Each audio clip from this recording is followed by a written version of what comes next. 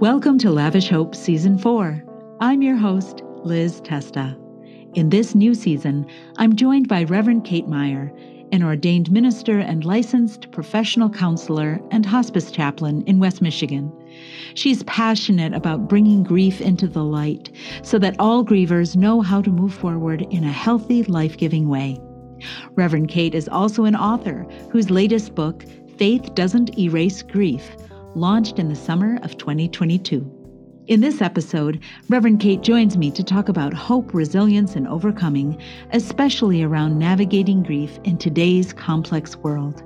She offers inspiring stories, tips, and practical insights to help us all embrace the process. Let's jump in.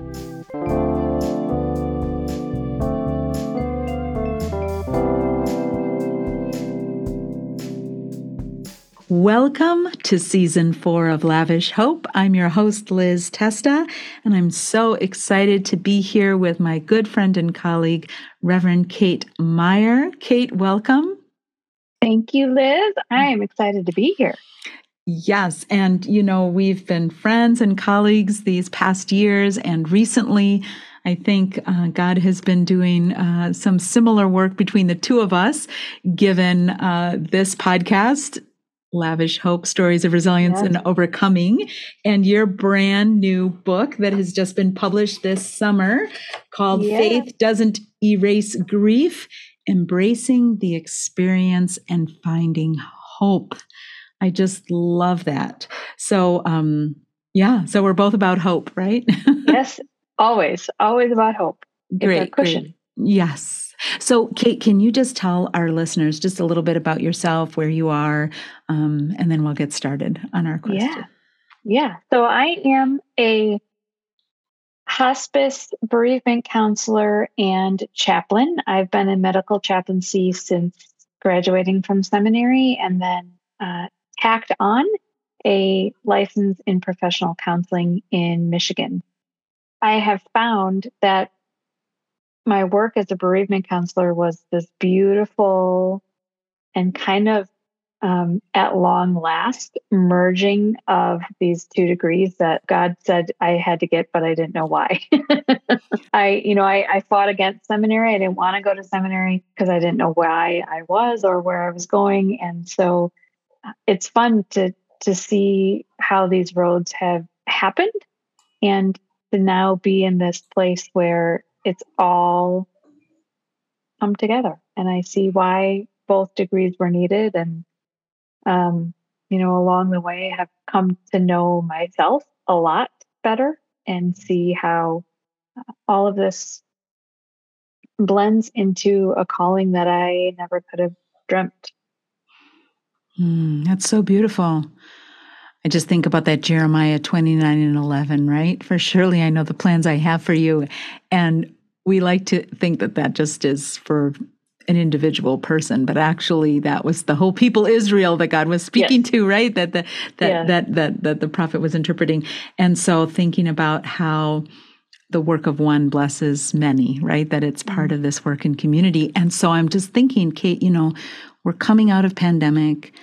It's still around. COVID's around. We've got other illnesses now that are lurking as well. I can just imagine that your sense of purpose has been even accelerated, perhaps, in this last season. Absolutely. COVID has raised grief more to the forefront than I think it has been in a lot of years. So many people grieving simultaneously. And then the secondary grievers who are grieving because there's so much death around them, even if they've not been personally touched by the death of someone. And just the complications of the sheer volume of people who died from COVID, but also the people who died during COVID and yet not from it. And some of those griefs that have been kind of lost in the shuffle or not seen as much. And so we just have this large and vast group of people who are trying to grieve and trying to continue to live, and then having these non-death griefs that we all experienced together too, when our world shut down and we had to learn how to live together differently and communicate with each other differently. So yeah, there, when I was sitting down to write Faith Doesn't Erase Grief, it was amidst this awareness and almost this almost an anxiety of sorts to just get it out there, feeling like people are grieving at a higher rate and in a way that's unavoidable at this point in time, because there's so much, it's so pervasive, that we have to know how to do this and we need to do it better. Mm-hmm. And how do you think that related into like the church? So like the past church, the present church, the future church, how does that impact like that system of church, do you think? So the book itself, the concept for it, why it felt so important to me is because I continued to see, and today continue to see, grievers who identify as Christian who whisper their grief to me because they feel shame for it. Mm. And so I think, like a lot of things in the church, capital C church, it has ebbed and flowed throughout the history of the church, where a season of wearing black or the armbands or and obviously there are places and there are cultures where those things still remain, and yet in a lot of ways I think that the church today, in generally speaking, doesn't do a great job of creating space. We have the funerals, which is another thing COVID stole. I think for many, many, many people, at bare minimum, it delayed it. But in a lot of ways, that was stolen. Mm-hmm. And we maybe give people funerals, but now we call them things like memorials or celebrations of life. And while there's a lot of beauty in that, a lot can be lost in those things too, where if we can't call it a funeral and we don't give people a space to mourn, that's an impaired way to kick off their journey with grief. Mm-hmm. And so, and then I think the church kind of falls into this societal pattern too of, okay, it's been a month, the meals are done, the cards are done, the constant checking in is done, and slowly but surely everybody reverts to their daily life. And there's suddenly questions of, how come we haven't seen you in church in a long time? Why are you crying? What's the matter? And there's not room for, where is your faith in the midst of this grief? How is your faith holding up? Are you struggling? Are there challenges?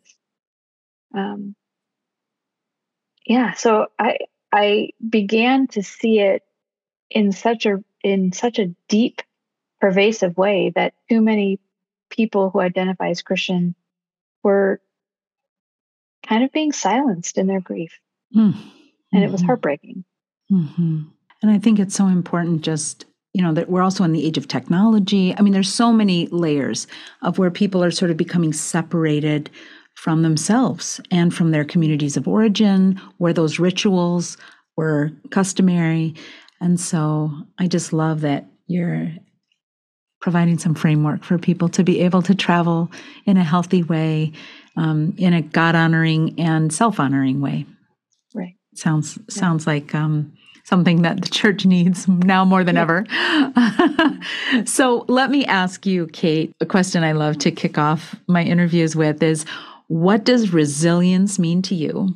And how has it been shaped by your past and maybe changed or deepened by your experiences? Resilience to me is being able to keep going when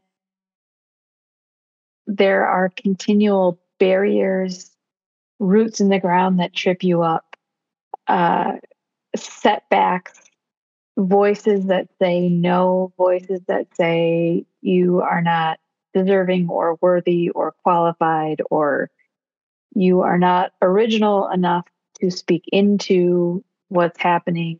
Um, to me, resilience is being able to say, despite all of those things, I'm going to cling to who I know God created me to be and to focus on living into that, regardless of what the other voices say, regardless of what the other uh, opinions are that or barriers that come to. So for me, this road of becoming an author has been, I don't even like that word, not becoming, but claiming, I like that better. Claiming my call and role as author, I think is a really great image of how resiliency has applies within my life to the other areas of my life as well. I'm also the author of a fiction novel called The Red Couch. And that process was really long. I mean, like more than 10 years from the time I started writing to the time I published. And the reason for that is nothing other than fear. I would start to write, would get into it, and then the fear of what will other people think? Is this a story worth telling? Uh, am I qualified? You know, all of those voices would keep me from pursuing it. And so then the domino effect would be, well, if I'm not going to publish it, then I might as well stop writing it. So I would start and stop, start and stop, start and stop. And what happened is I felt this weight from the spirit saying, you have to write Faith Doesn't Erase Grief. You can't put that off anymore. It had kind of been simmering. And so that's when I said, I have to get The Red Couch out there. If I put it off any longer, it's never going to get out there. And it was done at this point. It had been done for a good year. I just sat with it in a drawer, essentially. My goodness. I mean, I'm on a flash drive. There it's at, done. And so I said, "This is it. You have to do it because that's what clears the space to write this next book." So to me, resiliency is, even with all those fits and stops, it was knowing that pull inside saying, you have to write this. This isn't, you're not doing this. Don't worry about the other people. Do this because this is something you feel the need to do. And so over all those years, doing it and dealing with the rejection emails and dealing with all the like, no, we don't, there's not value in this. We don't see this story, or change the story, do it differently. I think resiliency is about, I see it now as about being able to continue to cling to who God created me to be without giving in to what other people say, and recognizing that that is always changing. As I get to know myself more, then I get to see more clearly the depths and the layers of who God is calling me to be, as that continues to grow and change as well. That's a good word. That's a good word, because I think so many people, they just think it's kind of a one and done, right? Because it's such a haul to get to the done the first time, right? It's like, okay, here I am. But just that grace, right, of being able to create space that it's an ing, right? That it's an ing, that it's an ongoing, ever unfolding journey. Yes. And that also the adaptability. You're saying something here that resonates for me around being adaptable to circumstances. Yeah. It'll just help with that sense of, it's going to keep unfolding and you have to adapt to what comes. Mm-hmm. That what perhaps worked back then for this new season is going to have to take form in a different way. Yeah. And so part of that process for me in a different area of my life included coming to acceptance. I found that I continued to fight against a reality. And the more I worked towards acceptance, and when I finally got there, that this is what is right now, and God may change it someday, but to this point, regardless of daily prayers and all of these things, this isn't being changed. So I I need to accept what is. And the moment I did that is when I was able to adapt, is when I was able to make that shift and say, okay, so who am I in this moment with this reality that isn't going away? Um, and how do I adapt to that? How do I shift my understanding of self, my understanding of God, my understanding of my calling, knowing that this just is the way that it is. And right now, it's not changing.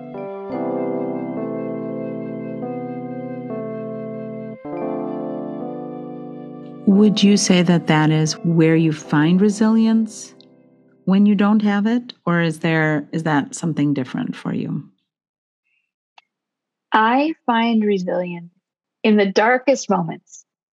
I find resilience looking back and saying, the last time I was in this place, I made it through. And so I'm going to trust that I can do that again. So for me, it's just part of the resiliency is looking back and saying, I've been carried through, I've pushed through, I can do that again. The strength will come when I need it to come. And so part of it too for me is trying to be in the moment and know that I don't have to force it. It will come when it needs to. That's so tricky, I think, for people, especially in our Western society. I mean, for us here on the East Coast in the New York City area, right? We say the New York minute. But it's like, my first career was in show business. So it's like louder, faster, funnier. But it's like, everything's like, you needed to have it yesterday. Yeah. Yeah. It's one of the jokes about, like, what's the by when? Yesterday. But just thinking about, how do we kind of build in that as a practice, right? And seeing the value that's actually when you're thinking about resilience and overcoming, that's an important foundation for that, to create space for that, to not get stuck. Right. Right. Yes. Yeah. I think I've been stuck. I've been stuck before. And so learning to say, well, this stuckness in this darkness, I can't thrive at all here. This isn't serving me. This isn't serving my family. This isn't serving my community. I'm not myself here. I would like to stay here because then I don't have to face all of the realities, but I can't. And so unsticking myself, looking for the smallest pinprick of light to head towards, to cling to, is that resiliency to say, I can do it again. I've done it before, so I'll do it again. I'm thinking some of our listeners might be wondering, how do you do that? Mm-hmm. Like, what are the practical, do you have any tips for somebody that just hasn't had this opportunity? And certainly, I mean, you've had a lot of training, obviously, and are very learned in strategies for how to do this. But would you have a tip or two that you could share with our listeners of how do you actually practically find that light, or how do you create that space? My most transformative moment for this was several periods in my life I have said, I'm done praying. I can't right now. I've hit a wall. I like it appears God's not listening to me anyway, so I'm just not doing it. So my first step in that was I gathered a community of people who could be in prayer even when I couldn't be. So knowing that there were still people praying for outcomes that, I don't know what God might do with when I couldn't. And so that was my first step, was knowing that I don't think prayer is futile. It's just that I'm angry, so I can't right now. My second thing was what I call taking God to the mat, of just being real, being just very much calling God out and saying, I feel this way because these are the promises I read in scripture, and this is the reality, and those two things aren't merging. And so I'm hurt and I'm angry, and I feel abandoned. And so I'm just going to pour it all out. And those two things, those two steps, having that community who can pray the raw when I can't, Mm-hmm. and being able to feeling the freedom, the ability was always there, but feeling the freedom to pour it all out transparently and in its most raw form to God, not in this pious way, but just in a really gritty, here it all is, show up and do something with it, right? Kind of this demand that God do. Those were life changing for me as far as resiliency and being able to come out, because when I could truly pour that out before God, that's when I was able to feel God again. So in my inability to pray, I really was putting up this wall and not able to see or feel God anywhere. And so being able to take those moments where I just put it all out there allowed me then to again begin to see God, if not in the way that I was wanting to, at least other ways. And then the light would slowly come and I would feel the spirit return and feel connection again. And that would allow me to continue to move forward. There's something so beautiful about that healing. And I just wonder, I'm just listening to you, and what's coming up for me is I think that there's a lot of folks who, like, they were taught that God can be a punishing God, and that God, that there is a reason to fear that God won't love you, or God won't be with you. God will forsake you, even though we know in Scripture that's not true. But there's still a lot of folks that carry that around. That if you do push back, you do take God to the mat, right? Yeah. I call it like wrestling. I'm like, Jacob, I'm going to get my blessing. Yes. But like that's, and I know when I, sit with folks that are going through some things, whatever it might be, I always say, God can take it. God can hold all our anger, all our frustration. You got to try to keep your heart soft as you can. You got to try to stay humble. But even if you're not, God can hold that. And it sounds like that's something that you're inviting people to consider, that is indeed possible, and that you don't have to feel badly for that. Right. Absolutely. Yeah. I mean, God doesn't go anywhere when we do those things. I think, in fact, that's when more of the clay chips away, right? Because if we're not being that real with God, we're not being that real with ourselves. And if we can't be that real with ourselves, then we're not going to continue to be shaped. If we're talking about the potter and clay image with God as the potter, it's not like we're these beings that are just done. There's more. There's always something that we're growing into, becoming, transforming as we work through foundation shaking things in our lives. So, yeah, I think we need to be raw and real, and just know and trust that God doesn't go anywhere when we do that. And my biggest argument for that is, if we are created beings, if we're going to start with that foundation, that have been created by God, then our emotions are implanted in us.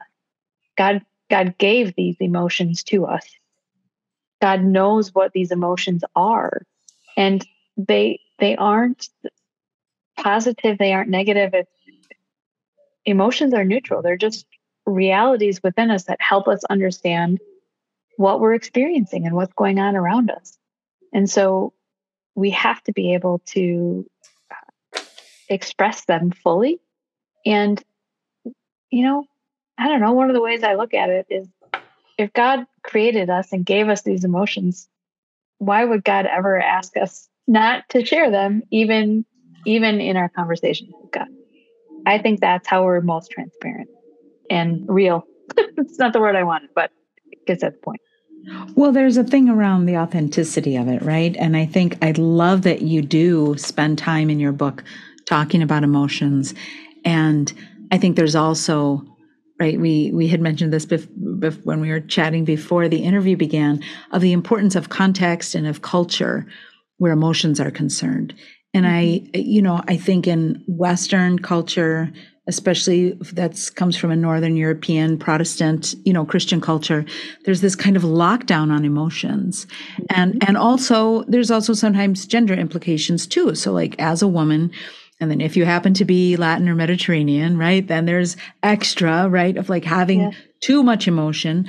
Right. And I mean, we do want to mediate it to some degree, but, there's lots of global culture where this kind of expressive, especially where it comes to grieving, the wailing women, right? The Western Wall in Jerusalem. It's called the Wailing Wall for a reason, because that's what people of the Jewish tradition do when they go. They wail, they cry, they daven, they go back and forth. Kind of lean back and forth as they're praying, and sort of finding a place where it's okay to express those emotions and seeing that as part of the process and being godly. Right. And I love that you're inviting people to really think about what that means. I mean, we don't want to stereotype, and we don't want to lock people into any kind of box around how they're supposed to be feeling or what their emotions are to be. Right. In the same breath that we're wanting to invite them into the converse of that, which is to consider what it is. And I think there's a whole lot of folks, especially in North America, who don't know what their emotions are, who are fearful of them. Is that what you found as you were? Yeah. I mean, preparing to write? Yeah, I think people, grievers in particular, have this idea of what they quote unquote should be feeling. And so a lot of my work with clients is to say, it's not about manufacturing a certain emotion at a certain time. It's about letting your emotions be what they are in the moment, and not stuffing them and not avoiding them. If grief amplifies what's already true about ourselves. So if you are a person who cries at Hallmark movies and, seasonal commercials, you're going to be a crier in grief. So just accept that, stock your water, get your Kleenex. If you are not naturally a crier, if you just haven't throughout your life been a crier, you're probably not going to cry much, if at all, in grief. That's okay, because you have found throughout your life, very likely, other avenues of dispelling your emotions. And so it's not about following a pattern. There isn't a pattern. Grief doesn't have one. It's about noticing and honoring and releasing what you naturally feel in your grief and in life in general.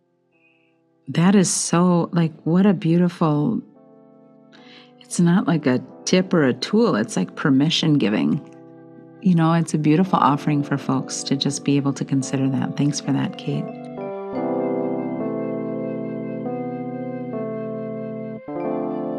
I'm wondering, where is a place that you find hope? I find hope in the continuing. So I have people, especially since the grief book came out. How do you do that? How do you talk to grievers all the time? Isn't that depressing?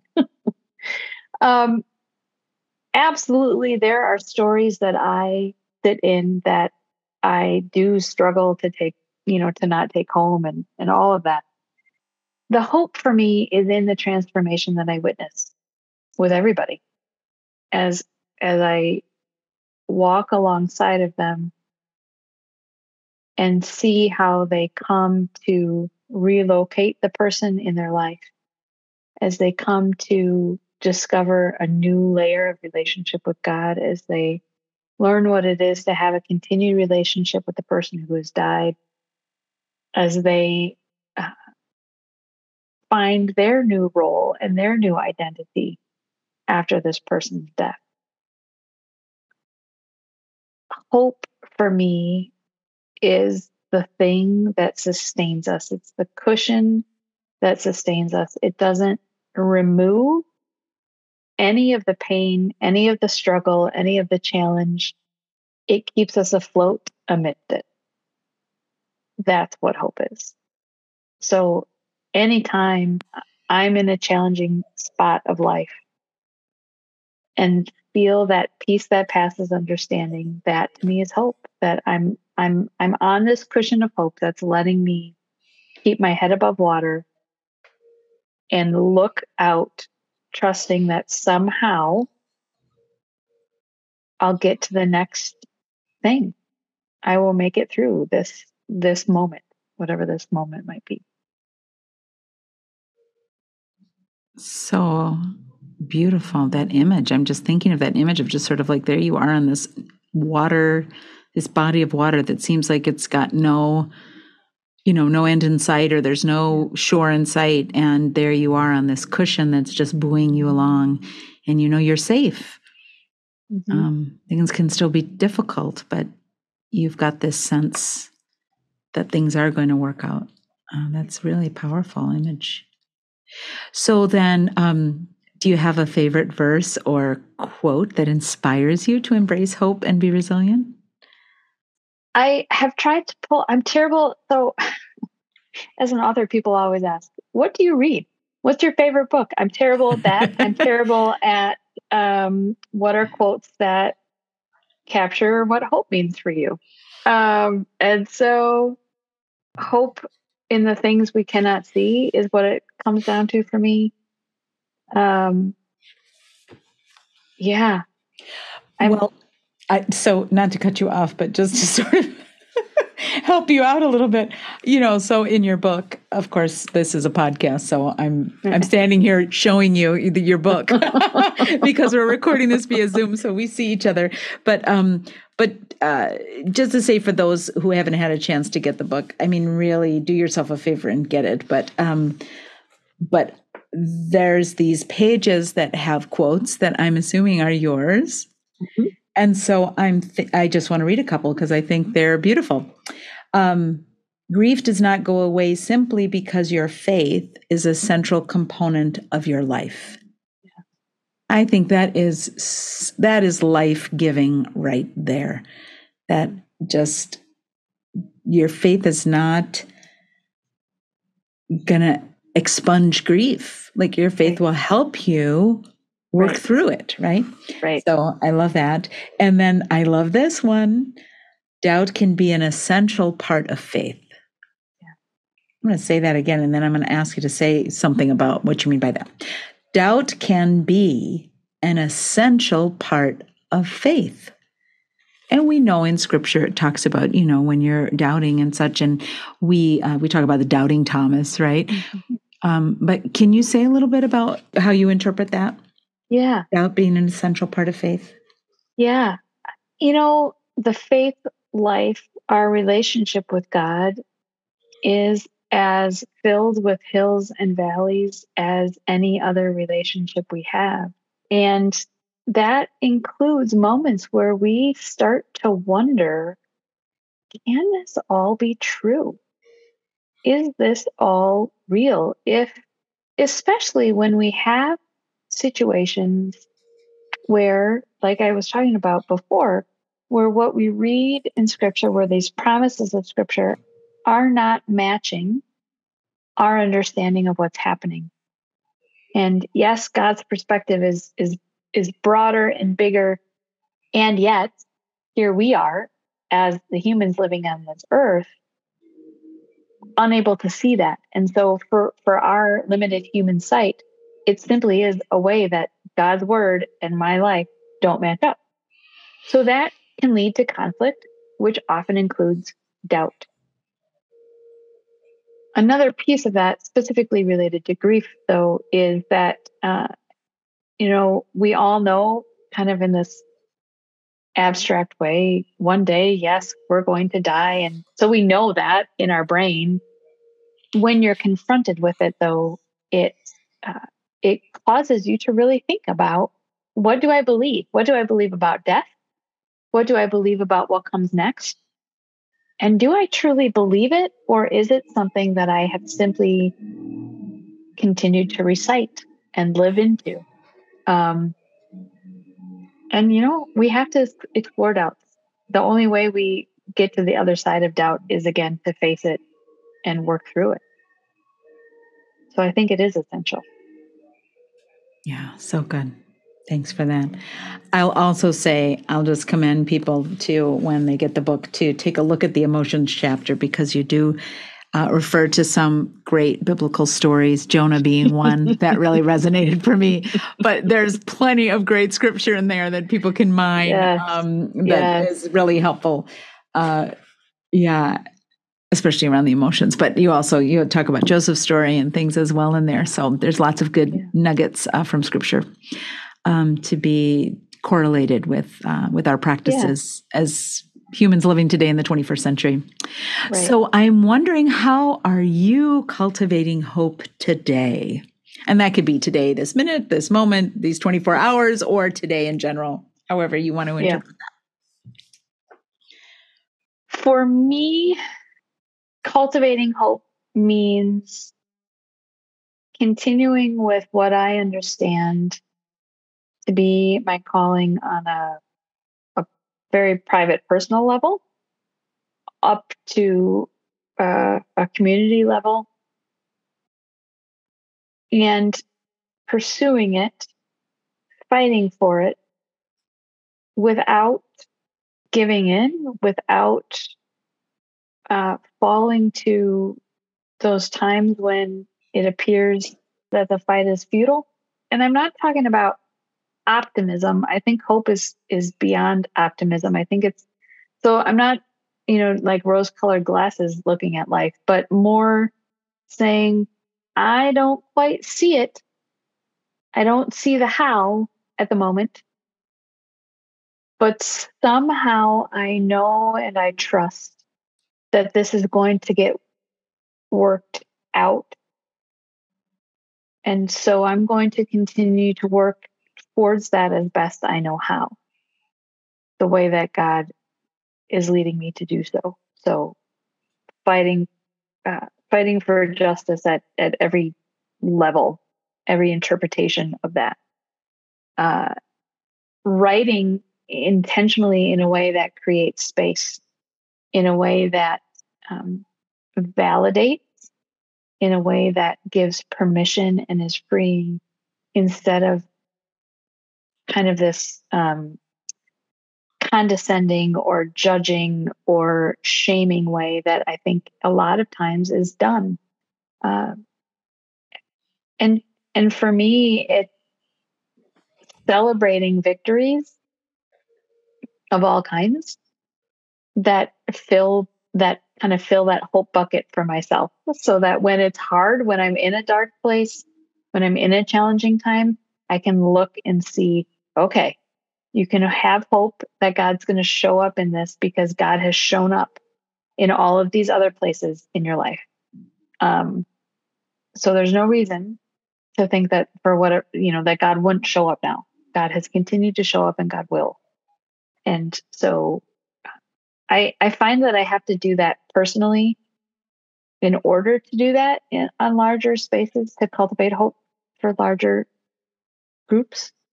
But there are times that speaking hope into a larger venue restores that hope for me, right? When I'm not feeling it within myself, speaking it to others can restore it then within me. That's a really deep concept. Can you say that? Can you say a little bit more about that? Because I'm thinking there's probably people out there that are like, I'm an extrovert. I could be good for that. Because, that's right. Like, how do you, because I love this, the whole, like all the things you've just said about it. They really have that sense of tilling the soil, of the cultivating, right? And then what you're talking about now is kind of finding hope and having hope, like rekindled almost, or kindled from being engaged with people. Am I understanding that correctly? Yeah, it's an interesting, I think this is one of the reasons when people find out I'm an introvert are a little bit like, what? You are? Yeah. Introvert with extrovert qualities, perhaps. Introvert who can deal with extroverted moments. Well, you're with an extreme extrovert, so I just want to say you're doing a great job. It balances out. But when we're done, I will then shut down. So yeah, I, not in a fake it till you make it kind of way, but inevitably, as a chaplain, there are days that I have to step into people's, as a hospice chaplain, I have to step into people's end of life when I am not in a good place. Mm-hmm. And I have to check that at the door because they don't need that on top of what they're dealing with. And I have to step into their story and I have to speak hope into them for their last weeks, days, hour, moment, right? Sometimes in that last moment, and speak hope to their family that is surrounding them. And I leave those situations in a more personally hope-filled place than when I walked into the room. So speaking it to them allows it to be returned to me.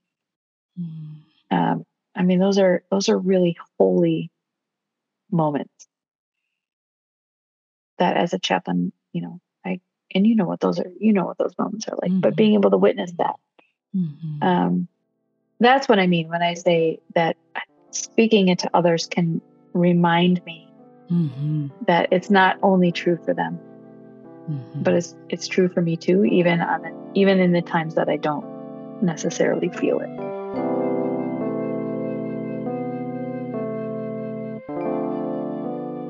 I'm just thinking of that saying, right? You're blessed to be a blessing. And so just that circle of how we, on this human journey where we have these commonalities, right? You were talking about that, right? We're all going to die one day. That this concept of death is such a real thing, and it's true for all of us. But that there is this kind of opportunity that we have to be in a cycle of life and of death and of hope together and find strength from that. I love that. It's powerful. God bless you, sister. That's an important work, that hospice chaplaincy, end-of-life chaplaincy, palliative chaplaincy is so important. And I can just imagine how much it really undergirded. I see why God was like, you must write this book. Because all those experiences, just this little taste you've given us today, all those experiences have created such a foundation for you, wisdom, right? Wisdom and experience to be able to create this resource. So this is the part in the interview when I ask my guests, is there a project or product that you're working on that you'd like to share about, or that is part of your story? And so what's so beautiful is you've been sharing about it from the get-go. As we started the interview, you shared, how God put it on your heart to do this and sort of gave us some perspective why, but just would love to create a little space for you to share anything else you want to tell us about this journey of writing the book, anything upcoming about the book, any of the experiences. We love it when authors come and tell us a little bit about, like, how has it been to, like, send it out into the world and see what comes back? How are people responding to it? So anything like that you want to share, we'd love to hear. Yeah, faith doesn't erase grief. When I set out to write it, I was trying to fill a void in the market, in the grief book market. What I had found, if there was a Christian book about grief, it was focused on heaven, or it was a devotional type, and again rushing towards heaven. I wasn't finding anything that spoke responsibly about psychology and to let people sit in the journey, however long they needed to be in the journey,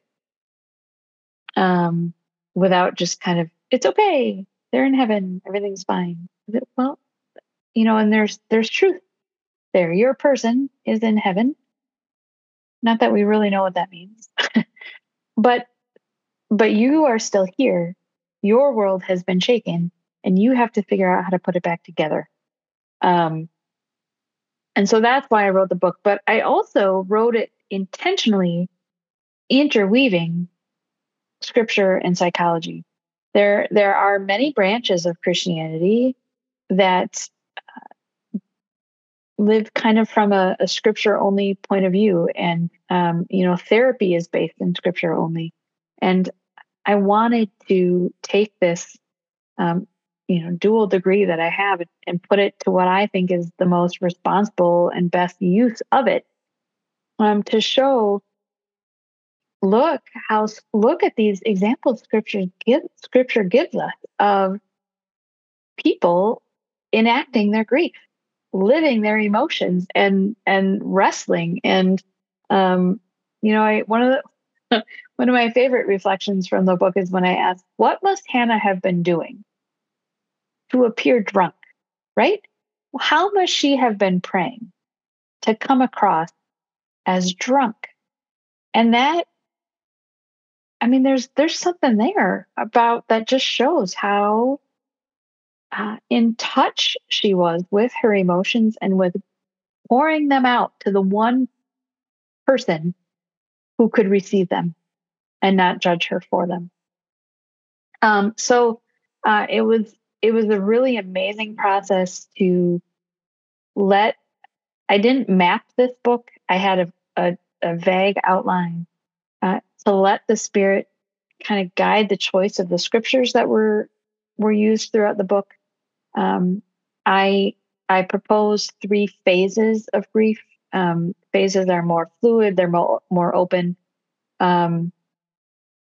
Kubler-Ross, as beautiful as she is, her work has been a little wrongly interpreted for a lot of years, and so I wanted to break those walls a little bit. And so that third phase that I talk about is lasting grief, and was unsure what in the world I was going to use for that scripture-wise. And the Spirit delivered the disciples to me, and the women.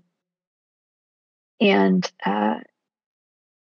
what comes out of their lasting grief is what we know as church today. And,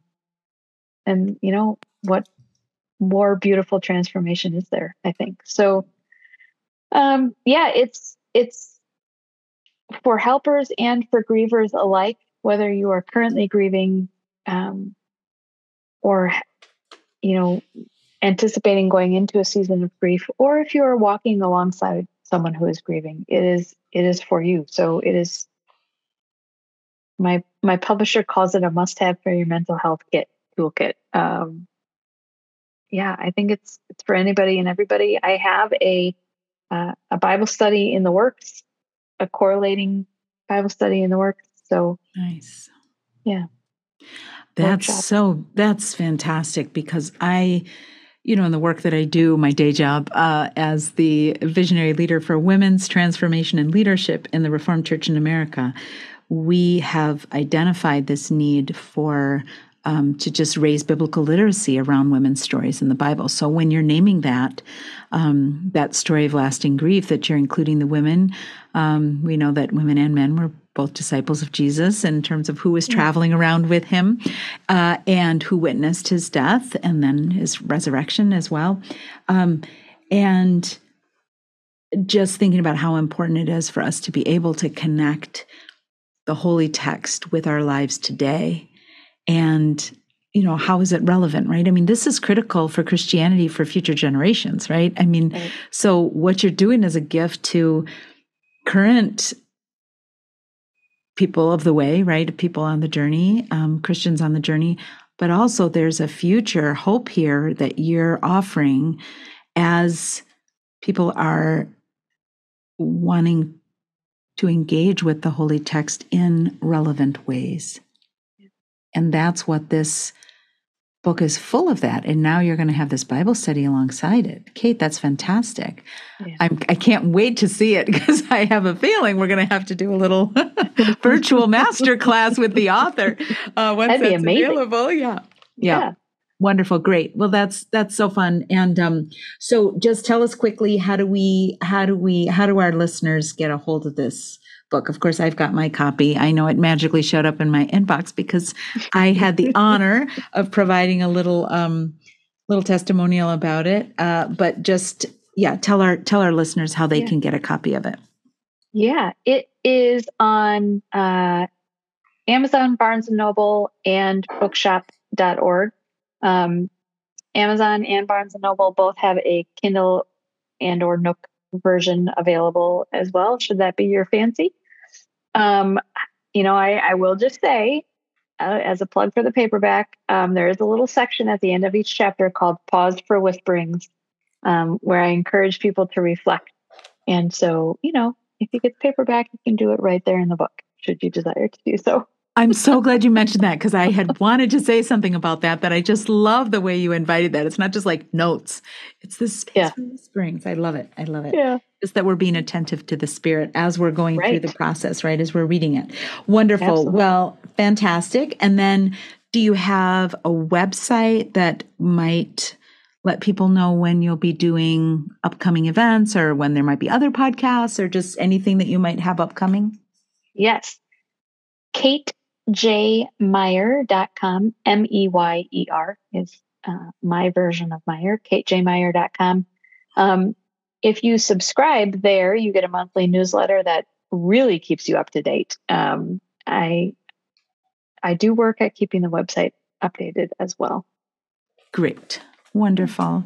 Well, thank you so much, Kate, for being here today, for this gift to all of us, this beautiful book. I'm excited to see how God is going to continue to use it and to grow it and to get it into lots of people's hands. And so delighted that you could come onto the podcast today and share a little bit with our listeners so that they can be availed of this wonderful resource that you've created, and also just hear your story and all of your wisdom in the area of lavish hope, resilience, and overcoming. So thank you so much. It was fantastic to be with you today. Thank you. Thank you for having me, and just for putting out this podcast with this theme, hope, resiliency, overcoming. We need it.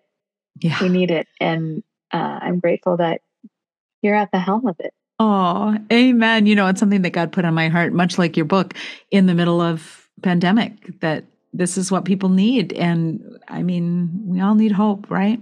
And so the more that we can be engaged in it together, the better. So grateful we're on the journey together. Yeah. Thanks again, Kate. Thank you.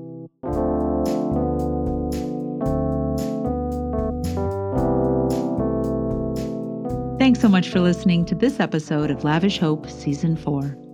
I hope my conversation with Kate has offered insights for what lavish hope, resilience, and overcoming can mean for your life's journey, as well as those around you. If you'd like to connect with Reverend Kate, she'd love to hear from you. Just to confirm, her website is katejmeyer.com. That's KateJMeyer.com, where you can sign up for her newsletter, find out about how to order her books, and learn about upcoming events. If you've enjoyed this Lavish Hope podcast, please subscribe, leave a review, and reshare any place you're on social. You can also connect with me directly at ltesta@rca.org.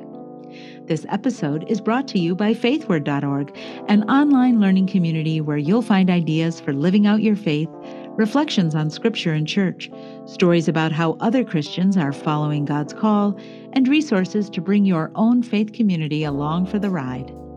The Lavish Hope podcast is produced by Lorraine Parker, Grace Reuter, and Liz Testa, with sound design by Garrett Steyer. We thank Reverend Anna Radcliffe most sincerely for her wonderful executive producing support in our first 3 seasons. Until next time, may you find ways to cultivate lavish hope and build resilience each and every day. God bless you.